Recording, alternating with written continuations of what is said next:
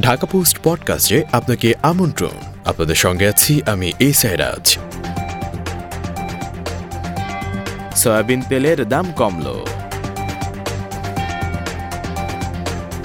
বোতলজাত সয়াবিন তেলের দাম লিটার প্রতি 5 টাকা কমানো হয়েছে। আগামী রোববার থেকে নতুন এ দাম কার্যকর হবে।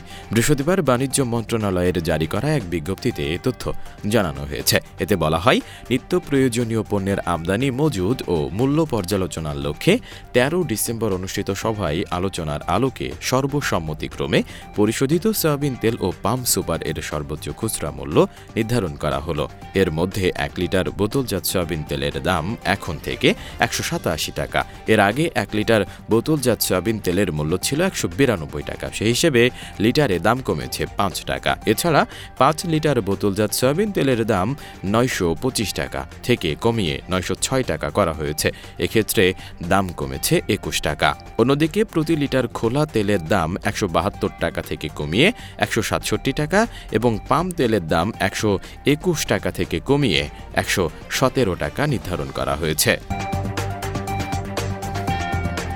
শুনছিলেন ঢাকা পোস্ট পডকাস্ট। দেশ বিদেশের সব প্রান্তের সর্বশেষ খবর জানতে ভিজিট করুন ঢাকাপোস্ট.com।